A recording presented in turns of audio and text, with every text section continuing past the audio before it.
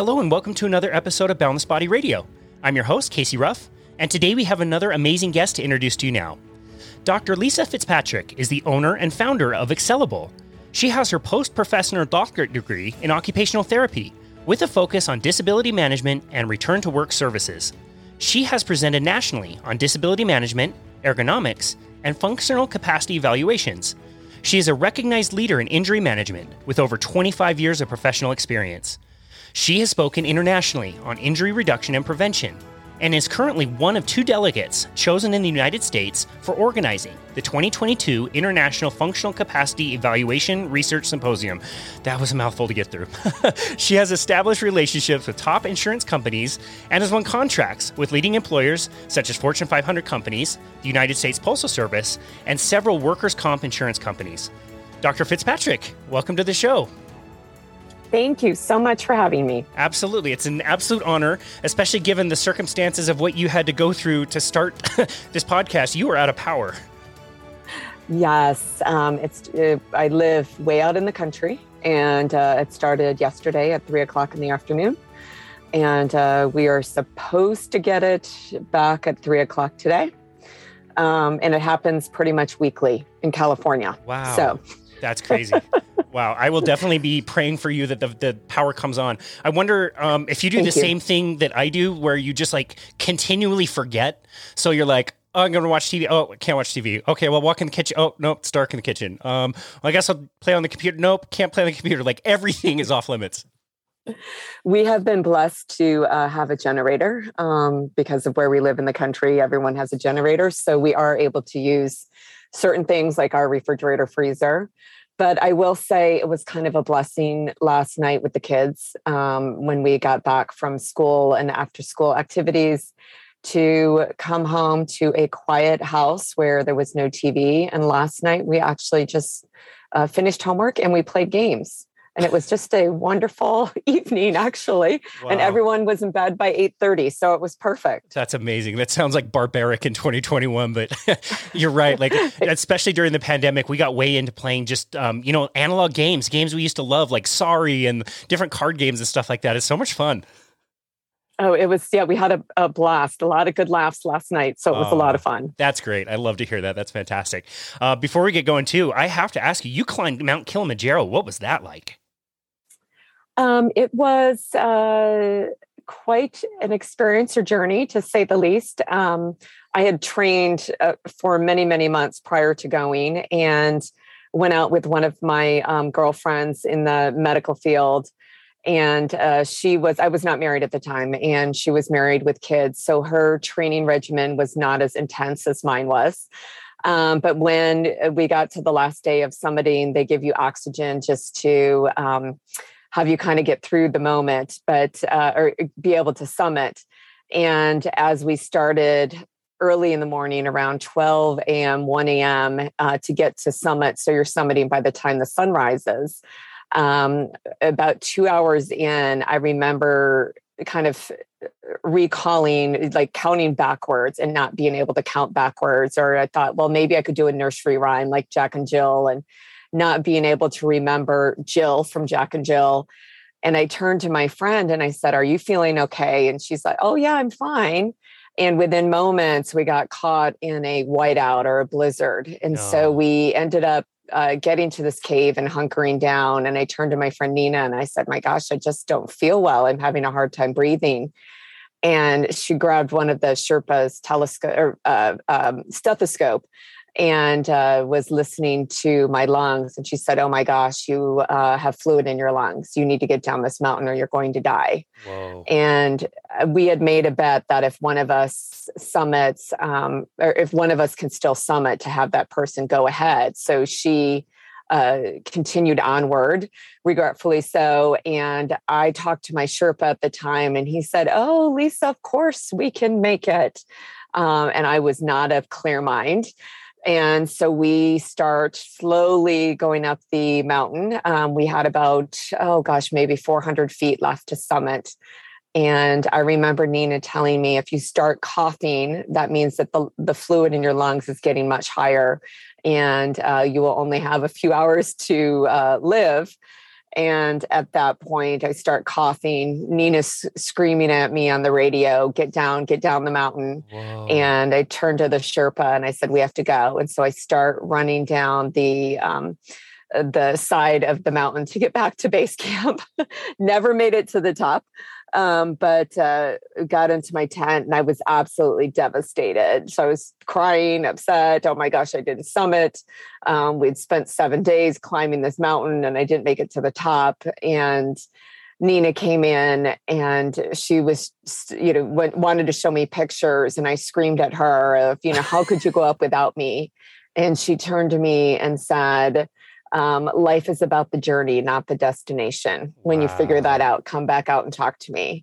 And it was very eye-opening for me. And, for your listeners, that a lot of times we look so towards that destination, towards that end result, and realizing that life is really about the journey and the little things you miss along the way when you don't recognize the journey and see, stop and smell the flowers and stop and enjoy just those tiny little moments throughout the day. That is like yesterday.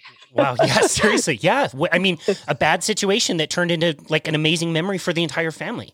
What a crazy story. That is so amazing. I just finished a book called 4,000 Weeks, and 4,000 weeks is basically like pretty much a lifespan. And it's kind of touches on some of those concepts of like, you think you're going to this big goal and this, a summit in your case, and that's where like the happiness is. But really, most of them you're probably not going to get to anyway. And you miss everything along the way thinking you were chasing happiness when you weren't. So I think that's a beautiful lesson. I mean, literally and figuratively, that's amazing. What an experience. Yeah, a lot of times we really forget to focus on those smaller moments in life. And I have, unfortunately, Kilimanjaro is just one of the many, I won't say it's a struggle, but journeys that I've encountered in my 50 years of life that have caused me to stop and take pause, if you will. And in those moments, it's really what you learn from those moments, but really stopping and taking a look at your life and taking a look at what's important and stopping and breathing and really practicing gratitude of being alive and being able to enjoy those moments. That is absolutely incredible. I love that so much. I do want to talk about your life and your journey and the things you've experienced. Can you tell us a little bit about how you got to where you are today and what you're doing today? Sure. So as you mentioned, my background is like many, just schooling, post-professional doctorate degree in occupational therapy. I left the clinical space really in the early 1999, 2000, and started my own business. I was blessed with working with some of the disability insurance companies, Unum Provident, Mass Mutual, Hartford, and they would fly me around the country and I would help evaluate injured workers with making any amount of accommodations we could to get them back to work. So whether it would be just helping them appreciate that they do have a life-altering injury and the little things that we could bless them with to accommodate so they could return to work. For example, dentists or physicians or business owners with setting up their offices and getting them back to work. And really working in that industry for the past 21 years. I know we just celebrated, or I guess not celebrated, but September 11th, the 20th anniversary. And it's not a celebration by any means, but some of my clients were clients that had actually lived through that moment. And the insurance company sent me up to New York City to see what we could do and just helping through that PTSD moment. Wow. And it, again, was just for me, another life-altering moment. I didn't live through 9/11 in that location in New York City, but I was one of the people that came in the next week and really trying to help some of these displaced workers that lived through it. How can we get you back to work? And it was a very scary experience being in New York City where it was just completely dead quiet. I was able to stay at the Waldorf Astoria for $99 a night because no one was there. So, of course, now $99 a night would be unheard of at the Waldorf Astoria. But they were so appreciative of anyone even coming into the town or into the city, and staying in the places and still, for me, enjoying what the city had to offer and feeling safe, but at the same time, really trying to help these people that were displaced. So from there, just morphed into working with all levels of injury and disability. We did a lot of work and continue to do a lot of work with the United States Postal Service with their letter carriers. As you've probably seen, your letter carrier in your area, they're, especially the ones that are walking around, they're doing anywhere from 15 to 20,000 steps a day while carrying 35 to 75 pounds of packages a day. So, of course, they're prone to injury, and really helping them and evaluating them for return to work. Through that process, as I mentioned to you, I gave birth to 3 children. I have twin girls and an 8-year-old, or I'm sorry, not an 8-year-old, 8-year-old twin girls and an 11-year-old boy. After my girls were born, I got very sick and ended up where I was essentially paralyzed from my waist down, and fought a chronic, undiagnosed chronic illness for 8 years while still running a company and traveling around the United States, helping other injured workers and not letting them see that I too was injured. So pretty much every spring, I ended up in the emergency room with weakness and inability to really even take care of my family, climb the stairs, make a meal. It happened every spring. And so I would just let my clients know that, I'm out of town, or I can't do this, or I'm not able to come and see you this week or this month. And it really, in writing the book, it's called Can Someone Help Me? It really helped me understand, again, just about appreciating those moments of the joy that can happen in every day, and also being vulnerable. As a clinician in the medical field, I think it's really important for us to let our patients and people that are seeking out services know that we too have pain. We too can get injured. We too know what it's like to be scared.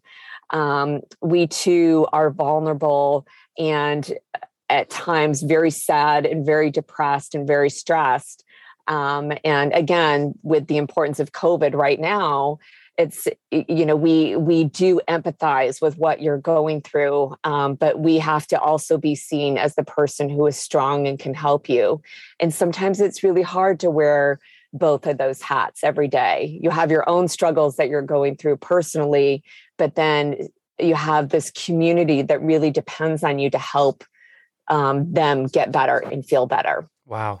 Yeah, I mean, that does require a lot of vulnerability. I remember that was probably the most difficult lesson my mom had to learn when she was diagnosed with cancer. It's like, you have to let people help you at some point. And if you're stubborn and, capable for most of your life, that's a really hard lesson. She had a really tough time with that. I'm curious, did they ever figure out what the cause of the chronic disease was, or why it would come back only in the springtime? They never fully figured it out. Through my book, I talk about it a little bit. I ended up having somewhat of a rare blood disorder that was affecting my muscle tissue that caused the weakness. But I also think when I would start to get symptoms, it was a combination of stress. And I talk about the impact that stress plays on your life. So when I first initially was sick, my husband, and we were living in the Midwest, traveled to Cleveland Clinic. And the first visit at the Cleveland Clinic, they did multiple tests. I was hooked up with the neurology team because I also had a lot of neuro symptoms, and was told they were not sure whether or not I had a degenerative muscle disease, and to come back in 6 months and be tested. As a mother of, at the time, 10-month-old twins and a 3-year-old, to be told We're not sure if you have a degenerative muscle disease, such as ALS, because that's where my mind went as a clinician. That's a very scary thing to hear. And to come back in 6 months and see what happens, those 6 months between A and B is a radical change in your life. And to be told when I went back, we can't figure out what's wrong with you. And again, this was in the initial stages of my disease or sickness. I remember very vividly that my husband was very excited. My parents were very excited. We were staying at my aunt's house in Cleveland. And there was this trepidation of when my husband and I were going to the appointment. And when I came back and they were all, what happened? Tell us, how are things going? What did they say? And I said, well, they couldn't figure out what was wrong. And there was this huge celebration.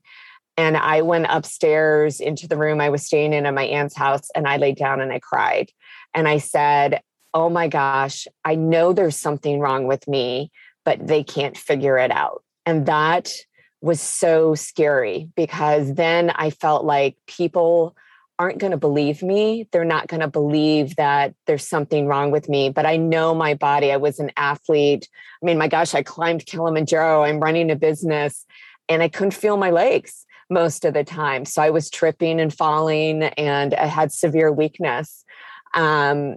So in my mind, I knew my body, and I was like, there's something wrong. There's something that's not right. But to be told, we can't figure out what's wrong with you, go live your life, it's very hard when your body doesn't want to allow you to do that. And I remember praying, God, please, let me have MS, let me have cancer, so I can tell people that I have a disease, and it would make sense to them on why I couldn't do things, which is so horrible now when I look back on those moments and I see people who have suffered with MS or have had cancer. And I was laying in bed praying, why can't I have those diseases? I mean, it's just absolutely horrible. And it literally took 8 years. And I would have fluctuations where times would be really good. But I went from being a nationally ranked triathlete to not really being able to run in certain cases or even walk. And if I was running, it was a joke of when I came home from running, how many times did I fall? I'll never forget when my girls, again, they were super small, and we were walking in the house from the garage, and I was carrying both of my twins, and my little son was falling behind me. And I hit the first step, but I didn't feel it, and I tripped. And I had both of the girls in my arms, or one of the girls. And I remember as I was falling forward, the stairs to go down to the basement were right there. And so I just football held her and rolled, and my head kind of fell over the first step. And I just held onto her for dear life. Please, God, don't let me drop her. And as I was laying there, my son came over to me at the time, and he said, is mommy okay? And I turned to him because he was frightened. And I said, yeah, mommy's fine. But in my mind, I thought, mommy's not okay. This is not good. So you go through those moments where your mind kind of plays these tricks. And for anybody listening, you have moments where you get sick and you get injured, and you come across as, I'm strong, I'm resilient, and I've got this. But it's really scary inside, and your body is telling you fight or flight. You what do you do now? It's very scary. And so that stress on your body just continues to take its toll, and your body can only handle so much. And after suffering from it for 8 years and living my day-to-day routine and trying to be strong for my patients and my husband and my kids and my external family, your body eventually just says, we can't do it anymore. Enough is enough. And the epiphany for me was really, I found 2 great clinicians. We had moved back to San Diego at the University of California, San Diego, my hematologist, and then my primary care doctor. And I write about them in my book, Dr. Charles Azar and Dr. Millen. and they discovered kind of what was going on. And I'll never forget Dr. Czar when I was telling him my story, and he just sat there and he listened, and he's like, we're here to help you. We're here to figure this out. And I just sat in his office and cried and cried and cried.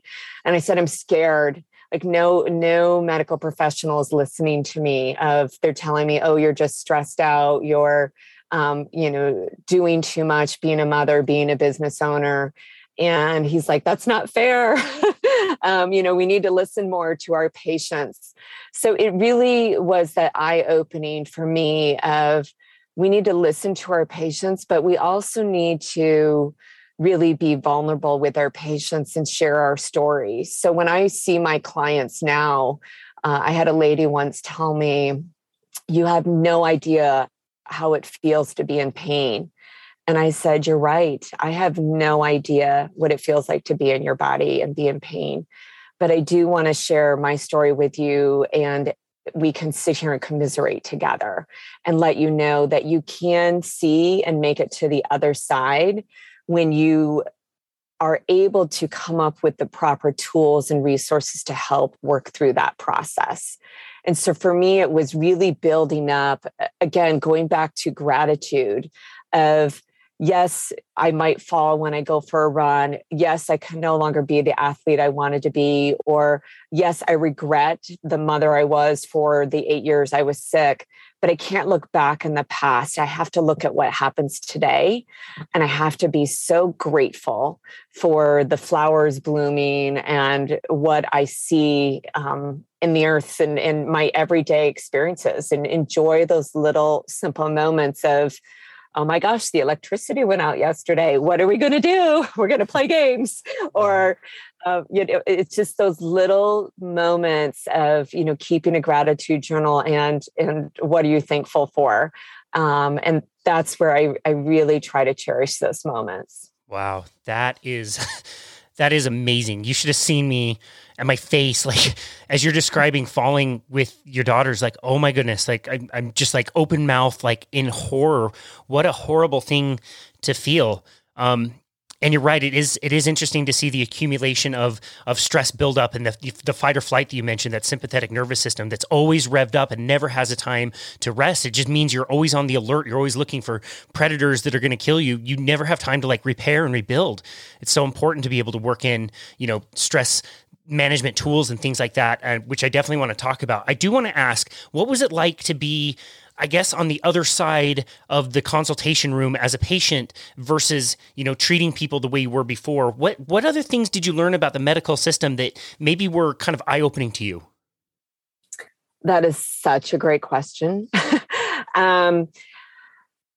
Again, I write about this so much in my book because it was a very frustrating process as a patient. And not to talk specifically of any medical professional, but it was, and I had some great medical professionals who would sit and listen along the way. But more often than not, especially in some of these bigger organizations, you were seen as somewhat of a number of just kind of getting pushed through the system. The fact that I was at the Mayo Clinic and told again, there was nothing wrong with you, and we spent tens of thousands of dollars to go there. We were lucky to be able to afford the ability to go to the Mayo Clinic, and we chose to go down the Mayo Clinic has a program for the undiagnosed individuals, and you go through this week program where they have you see all these specialists. And at the end to be told, we cannot figure out what's wrong with you. There's nothing wrong with you. When again, in reality, someone did figure it out, but it's so degrading, demeaning.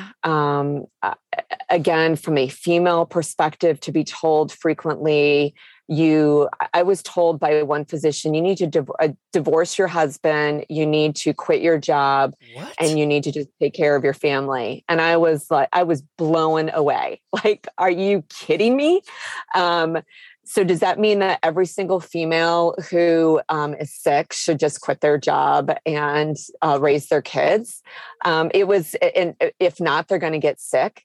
I was absolutely blown away. And at no point, people would say you're stressed out. At no point did someone bring the correlation between until the very end that the stress and anxiety is a cause of your initial illness. It was always the stress and anxiety caused your illness. It wasn't that the stress and anxiety exacerbated your illness in itself. And again, I write this whole chapter about stress in my book. And why, as medical professionals, are we so afraid to talk about, and I think it's getting better now, but about anxiety and mental health and the impact that plays on the body recovering from any type of illness, sickness, or injury. It is so important to make note of that. And I don't care if you broke your arm or if you have a severe injury where you hurt your back or you're going through cancer or some other type of chronic illness, the impact of mental health and how that impacts your ability to recover or sustain or reduce the progression of your disease is significant. And even my best friend who went through, she had a double mastectomy and went through breast cancer treatment. And I asked her, what did your medical professionals say to you about stress and just about your mental well-being? And she said, I had to seek that out on my own. No one talked to me about it. And I knew I was not okay. And so and she's also in the medical field. So if we're in the medical field, and we're thinking to ourselves, no one's talking to us about that, but we know we have to go seek that out because we don't feel how we used to feel. What happens to the person who's not in the medical field and they aren't aware of why is their body feeling this way? Why do I have this sense of, oh my gosh, I'm scared all the time. What's going to happen to me? I was it was like living on the short fuse that if my kids did something wrong, instead of just calmly walking through the process with them, I would just become so irritable and angry because in the back of my mind, I was thinking, I'm not a good mother. I can't take care of them how I want to take care of them. And I just became this angry, irritable person. And then on the opposite side of the spectrum, in running my business, I had to be the helper and caregiver. And I had to kind of just have this white coat that there's nothing wrong with me. I live this perfect life and I always look athletic and blah, blah, blah. When in reality, inside I was crumbling. And so that to me is what is, I think from the medical side, we need to be more aware of. We need to be more willing to share our vulnerabilities with our patients and letting our patients know it's okay to not be okay. It's okay to feel angry, to feel frustrated, to have anxiety. And then here's the tools and resources to help you so it doesn't continue to take you down that rabbit hole of regression or continued sickness. Wow. That is amazing. We couldn't agree more about the mental health side of things. I mean, just doing this podcast, it just seems to come up over and over and over. And you really get a sense of, okay, this is a much, much bigger problem than I think most people would assume. It's like at the tip of the iceberg as far as what people are feeling. And we haven't necessarily gone the right way in the last year and a half during the pandemic. So we couldn't agree more. Before my next question, I just have to say, what did your husband say when he learned that your doctor said you need to get a divorce? Was he like, yo, what's up? Like, well, my mom, it was at the Mayo Clinic and my mom was actually with me on that trip. And I turned to the doctor and I said, we're leaving.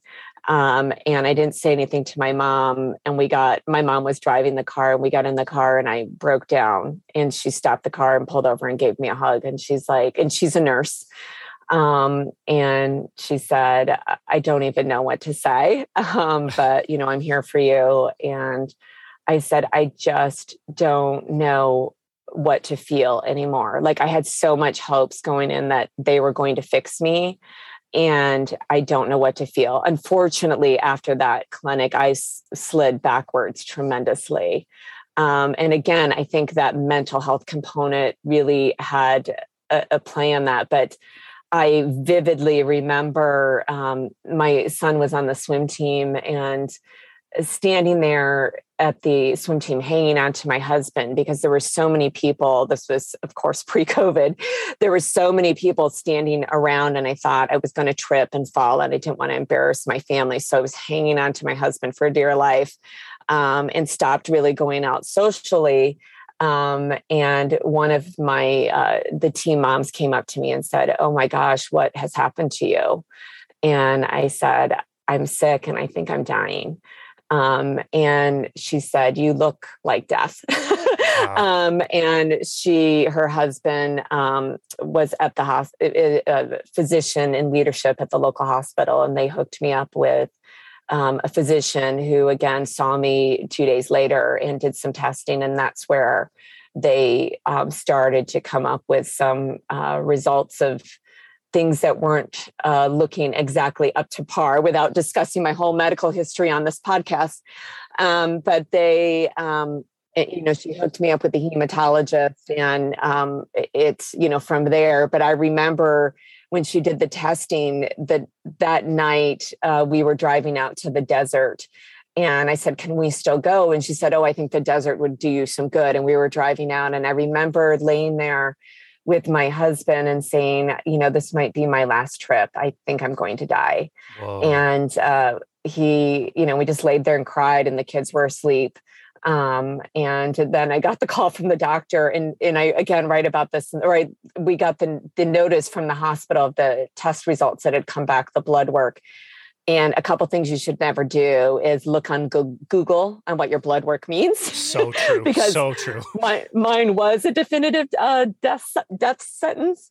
And so I reached out to the doctor through the portal. And surprisingly, this was like 10 o'clock on a Friday. She calls me and she's like, "Don't panic." And it had to do with my iron and ferritin, and things were just way out of whack. And she said, "You're going to be fine. We're going to help you, but don't panic. You are not going to die from this, or, at least die today, unless you fall down a cliff or something, but just enjoy the rest of your time there and you're going to make it through." So Wow. It was, going back to your question of the medical physicians, of just even from the clinician standpoint, it's reaching out, it's making your patients feel it's okay to not feel okay. It's okay to have all of those things wrong with them, providing them with those tools and resources, and then just listening, just stopping to listen to what they're trying to tell you, because there's so many biopsychosocial components that are involved in an illness and sickness. And if we just only focus on one small piece of it, you're not getting the full piece of the puzzle. Interesting. So it's really interesting to be in the health world, but not be in the medical world. And, I've got a few certifications, and they're just pieces of paper that say I know something about nutrition or how to lift a weight or something. And I feel so bad for doctors who get into the industry because they want to help people, but then they get into this system where they have to kind of churn out patients, at a certain rate to be able to make the money they need to make. They have to write up all these complicated, codes for insurance, and they can't do certain things within the system. And so I do feel a lot for the doctors. And so I'm just curious, like how are the doctors expected to take the time to listen to their patients when they really might only have like 5 to 10 minutes with somebody, and they may have to like give a subscription and get out of there? Yeah, well, I think part of that is having a toolbox of resources available to them. So it may not be the physician that has to solve all of the problems, but they're there to provide those prescriptions to the patients of, if you're doing an annual yearly checkup or yearly checkup on your patients, tell me about your stress, tell me about your mental health, ask those posing questions. You're not the expert that might fix their mental health, but then you'll have that resource available to you. All right, here's a list of therapists that can work with you, and I'm going to follow up with you on that. You're in pain. Here's a list of chronic pain specialists. Talking about gratitude, giving them resources and content around that. So being the expert of the resources and tools, knowing that you're not always there. And I think for me, that was always my fear too. I had to fix everybody's problem. I had to be the fixer. But you can't fix everybody's problem, but you can help guide them with resources and tools. And after 25 years, building up like I think of a tree with all of its branches, like you're the trunk, but all the branches are all of your resources that you have at your disposal, because people coming to you don't have all of those resources available. So as you're growing your practice or you're working for a hospital organization, that you just continue to build that network of people and really making that important in your lifestyle and your practice. Having the ability to use technology now because of the way the internet works, and apps and health and all of those different things are so important for just the general health of your patients and well-being. Wow. That was a very, very thoughtful response. I really appreciate that. And I would love to tie that into the work that you do now using technology. Tell me how the idea for your company kind of came about and what you guys are doing. So we had always, as I mentioned, always worked in the field with really helping injured workers or people that were on disability. And with COVID, one of our employer partners had reached out and asked us to provide a platform for industry-specific stretching for their employees. And from there, it's really morphed into this very dynamic app. And we have an amazing team. It is not just me by any means. Our team at Excellable is on the forefront of really understanding what's happening in more specifically kind of in the work in industry, of really looking at the impact of, from the worker standpoint and the employer standpoint and the insurance company standpoint of these driving healthcare costs, my driving claims cost of the cost of a claim. And then from the end user, not really concerned as much about their cost of claim, but about their overall health. So from the employer insurance side, we focus on implementing strategies and really honing in on what employee subgroup is costing you the most in your claims dollars, who is getting injured the most, as far as when we look at your workers and your jobs, and doing analytics on that specific piece and helping those people first. And then overall as a whole, when we get to the employee side or the consumer side, is our app is really programmed to work with not just the physical pains and issues, but really a preventative strategy. So we have a huge mental health component. We've partnered with a company called HealBright, Bill Bellinger and his group on the East Coast, where they provide mental health content for our app, and they're licensed psychologist and therapist that help with any situation in mental health, from burnout at work to parenting relationship issues. They have gratitude, education on content. So you're logging into our platform, and then we're driving the content to you through AI. So artificial intelligence, that whatever answers you're providing on a daily basis, our content that we send to you changes. Our other partners, we have physical therapists, personal trainers, people like yourself, where we've partnered with and are vetted to really provide top end content to our clients, to our employers, employees. And then we've even partnered with a yoga company based out of Canada. They provide about 300 hours of different type of yoga, meditation, exercise classes. So we have a huge group of partners. We have over 900 hours of content right now that we push out that can be industry specific stretching for if you have shoulder pain, neck pain, back pain, foot pain, that content is pushed out to you for those specific areas. We provide gamification to make it fun. And we also really focus on how can we drive down the end user's pain. So if someone signs into our app and they would say, oh, what's your pain level today? And on their ankle, they have pain and their pain shot up to a 10. we would reach out and say, why is your pain level a 10 today? What happened? Instead of just giving them, that specific exercise. The exercise is pushed out, but we would also say, okay, maybe it's time to reach out to a medical professional for proper treatment. We're not there to treat our patients through the app. Again, it's a resource. It's just an additional resource that the end users can have to be able to say, oh, this is what's going on. Again, that mental health being such an important piece of that too. Wow, that sounds amazing. Is this something that you're seeking to provide benefit in all three of the areas that you mentioned? Like, can this solution be a win-win-win for everybody across the board, including the insurance companies? Yes, 100%, because we are able to go in on the insurance company and employer side and with specific software, hone in on their pain point, which is unfortunately, it's always money. Like, why is this costing us so much? Why are workers' comp premiums increasing? And so our software can go in and point out specifically what's going on in their specific pain point area. And then we structure a program around that specific pain point. From the end user, in the employee piece, as I mentioned earlier, it's not going back to that cost of the claim, but it's really treating the patient. And again, I hate to use the term treating, but it's providing the resources to that employee from a holistic perspective.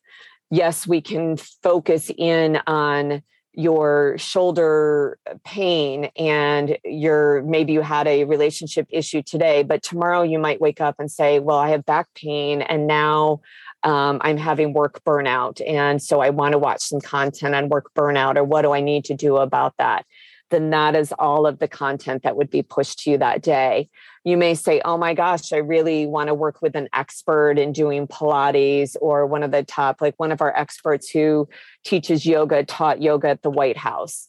So we really have, again, these top vetted experts in the country that you would have access to just from a regular employee or consumer. So you don't have to go out and vet those people for yourself. Are they credible? We've already done that for you. Wow. Teaching yoga at the White House, like no big deal. Jeez. Yeah, exactly. I know. That's amazing. Well, I've been playing around on the website, and you guys have done a bunch of videos. You host a lot of them, which are really great. And they start from basically like episode 1, and it's not, this is the exact diet, or here's the workout program, or this is what you need to do to get out of pain. It is breathing. And I couldn't love that more. Why did you decide to start with that as the first thing that people need to learn and be aware of? Oh gosh. I just think that is so important, just to stop and take a breath. Of every moment of your day. I even tell my kids the same when they're getting angry, and just stop and breathe and learn how to breathe properly. And we go through that in 3 separate episodes on our website. And the expert writes about in a chapter in our book. And it's just really amazing when you stop for a moment. And, there's all this talk of meditation and taking a moment to breathe. And I will tell you right from what I have experienced, the thing that has really saved me is learning to breathe, learning to meditate, learning to know the symptoms that I feel. And when they come back, I have to stop and breathe. I have to go, okay, take a deep breath. You're not dead yet. It's not going to kill you today. Let's just take a deep breath and bring your heart rate down, get your blood pressure down. So when you're ever feeling anxious and you're feeling like, oh my gosh, I have this unsurmountable task I need to do, or even just something small for some people, getting out of bed, take a moment and stop and breathe. Let yourself breathe, let it out. And, there's different styles of breathing. We use a different technique with, our book. And I just really think that it is so important to breathe. And that's one of the, I don't know, just I feel like one of the main things of health is learning how to breathe. Wow. No, I absolutely love that. And I'm so glad you started with it. I do have a book recommendation for you, by the way, a book called Puppy Mind by Andrew Jordan Nance. It is absolutely adorable. It's a children's book. I believe Andrew works in the San Francisco area, and he works on getting mindfulness into classrooms at a young age. And it is beautifully illustrated. It's just absolutely adorable. And the kid has this puppy mind that runs away from him all the time and tries to control it. And the message at the very end is the best thing to do when you feel your puppy mind running away is just stop and take 3 little breaths. And it is just amazing and so beautiful. So again, I'm really glad you guys started with that as the main thing. I'm assuming that's also the reason why you are heavy with the yoga practice as well? Yes. And a lot of times I would hear from medical professionals, oh, don't do yoga, you're going to get injured. Yoga does not have to be this, we have different yoga classes that we see where it's all about intensity and really contorting your body in these weird positions. Yes, that is a piece of yoga, but yoga can also be a very relaxation technique if done properly. One of our experts, Peter Sterios, I love his yoga program. He is the one that I mentioned that taught at the White House, but he does a program that's really geared towards chronic pain and focusing on reducing that chronic pain and really helping through the breathing process. So yoga is just, again, a tool or a resource. And then what kind of yoga works best? For some people, they have to do more intense yoga and they really want to build their strength, but there also is a lighter, less demanding yoga.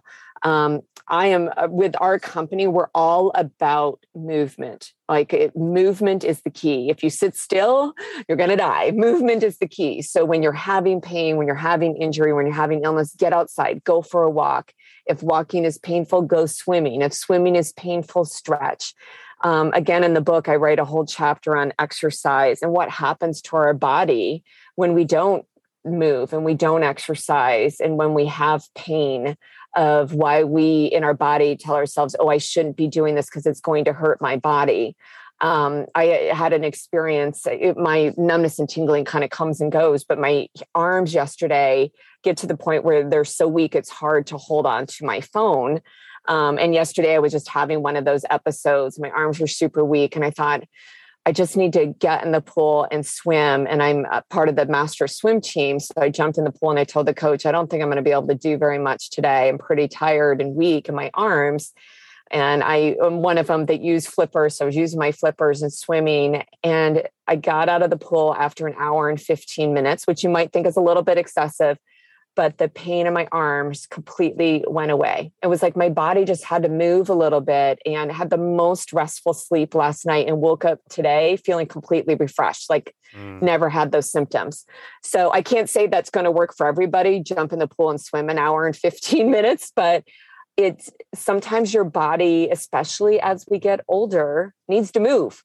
We're not destined to sit still all day long, and we become a more sedentary society. So I think it's really important to just keep moving, keep breathing. I love that. So much love that. One of my wife's favorite sayings is motion is lotion. And it's so true. I mean, one of the things I think that's overlooked when they look at the blue zones all around the world that have more centenarians than other parts of the world is all of them. I didn't know this. All of them are located on or around hills. And so you have to work against gravity to get up and down. And I think that's a really, kind of underrated component of living there. Plus, they've got such great social structure and meaning and purpose to life, which is so important. But yeah, we couldn't agree more about the movement. Do you find that it's a pretty difficult barrier of entry to get into yoga if you don't have, the Lululemon outfits and the exact right yoga mat and No, all those things. No. Okay, good. No. Thank you.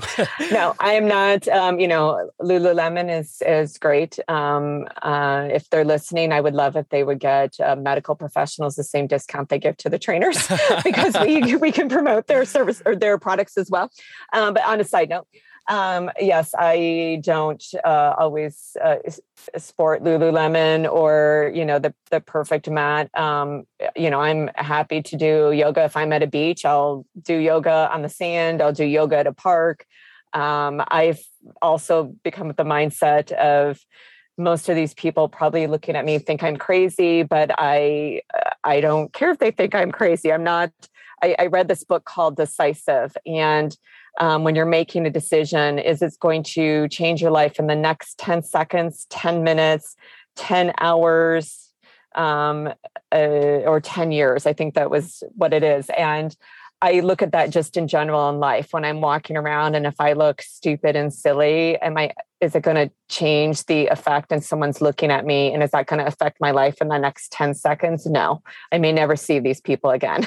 So, 10 minutes, now 10 years, if it's going to make a life difference in the next 10 years of how I'm doing my yoga pose and someone's having that effect. And then, yes, I think that's important. But really, I use that in every little aspect of my life now. 10 seconds, 10 minutes, 10 hours, 10 years. Love and that. You'll be amazed of the stupid stuff you now do in your life when you think it's only 10 seconds of my time. Who cares what people think how I look? So that's amazing. I'm adding that book to my list for sure. That's a great way to look at things. I love it. So what things are coming up for the company? We are launching our updated platform at the end of September that we're super excited about, the one I mentioned. So we have an app on the App Store, but we have a whole new look app. I shouldn't say just the App Store and Google Play. So we have a whole new look and feel.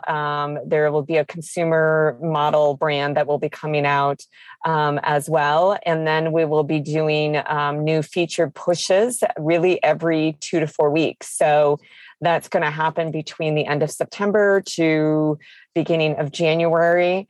And then we're just going to be continuing to grow and develop. We have, as I mentioned, an amazing team. And so we have a wellness coordinator, an ergonomics coordinator. I guess they're officers now. And so we have just brought on a phenomenal team we're super excited about. And just kind of then living our day-to-day experiences and really hoping that this can be a tool and resource that people can utilize, whether they're medical professionals or consumers or businesses, that we're out there to essentially help. It's our tagline is fixing the work injury problem from the palm of your hand, is really what our goal is, and helping from that aspect. Wow. That's so interesting. I love it. Do you anticipate big feature launches that aren't currently used, or is it more just refining the current product that you already have? Oh, no, there's going to be big feature launches that aren't currently being used. Yeah, everything is on the app development side of what I've learned as a medical professional is what I think should be done in a day does not happen in a day. So anybody listening from the tech space, I'm finally getting it. That, even just the small little features and pushes can be really big on the back end. But what we're doing with AI is really exciting. And I think artificial intelligence, and that's what's driving now a lot of the health and wellness and even on the medical model. And that's what we're really excited about, is just looking at how people are walking in space and using different platforms in space and integrating that into our technology. Wow, so cool. Well, we will definitely be looking forward to that. Tell us one thing you're really proud of. Oh gosh, my family. I have an amazing family. I cannot be. Those are one of my blessings, one of my gratitudes from my husband, who puts up with all my idiosyncrasies every day, and then my 3 amazing kids. I posted this on LinkedIn on September 11th, and we come from the mindset of our kids have to be outside and get some form of exercise every day. So we went out for a early morning run on Saturday, September 11th, and my son kept pushing me, Mom, go on that secret trail onto the right, which we've never gone on. I don't even know where it was or how we knew where it was. And so we took this trail, and we live in California, and it took us down to this cliff. And he bends over and he's like, look what I found. And he picks up this cross. And he said, see, I told you there was a reason to come down this path today. This is for all the people that have died on September 11th. And it just caught my breath. I was like, oh my gosh, how does my 11-year-old, like that comes out of his mouth?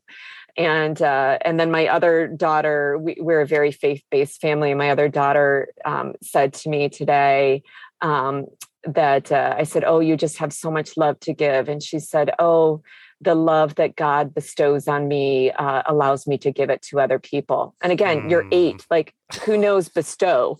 I was like, where do you learn that from? So I just, we just try to teach, love and enjoy those simple moments. I talk about my kids in my book. A big word for us with COVID was understanding how to become resilient. And so we taught all of our kids how to spell resilience, but I guess I would leave everyone, with this little thought that when you're going through, and this is what we've taught our kids, a rough moment, we do a lot of positive self-talk. So one of the things we tell our kids when they say, oh, I'm stupid, I can't figure this out, or I can't. And we hear them, we say, stop. And then they have to repeat to themselves 10 times, I'm strong, I'm brave, I'm resilient. And it is amazing how it changes the mindset at the end, just with a child who's 8 and 11, or 2 girls who are 8 and 11, when you tell them to stop and repeat those 3 words 10 times. And it goes from, oh, I'm not stupid. Oh, I can do this. I am strong. I am brave. I am resilient. And you don't have to use those 3 words, but just whatever positive self-talk, do it for yourself. Pause, breathe, and say those 3 words. And then, if I may, my favorite quote, and I write this in the last page of my book, and I will give the person credit. It's from L.R. Nost, and it says, I leave you with this, not to give you the last chapter of my last page of my book, but this quote is my favorite quote of all times.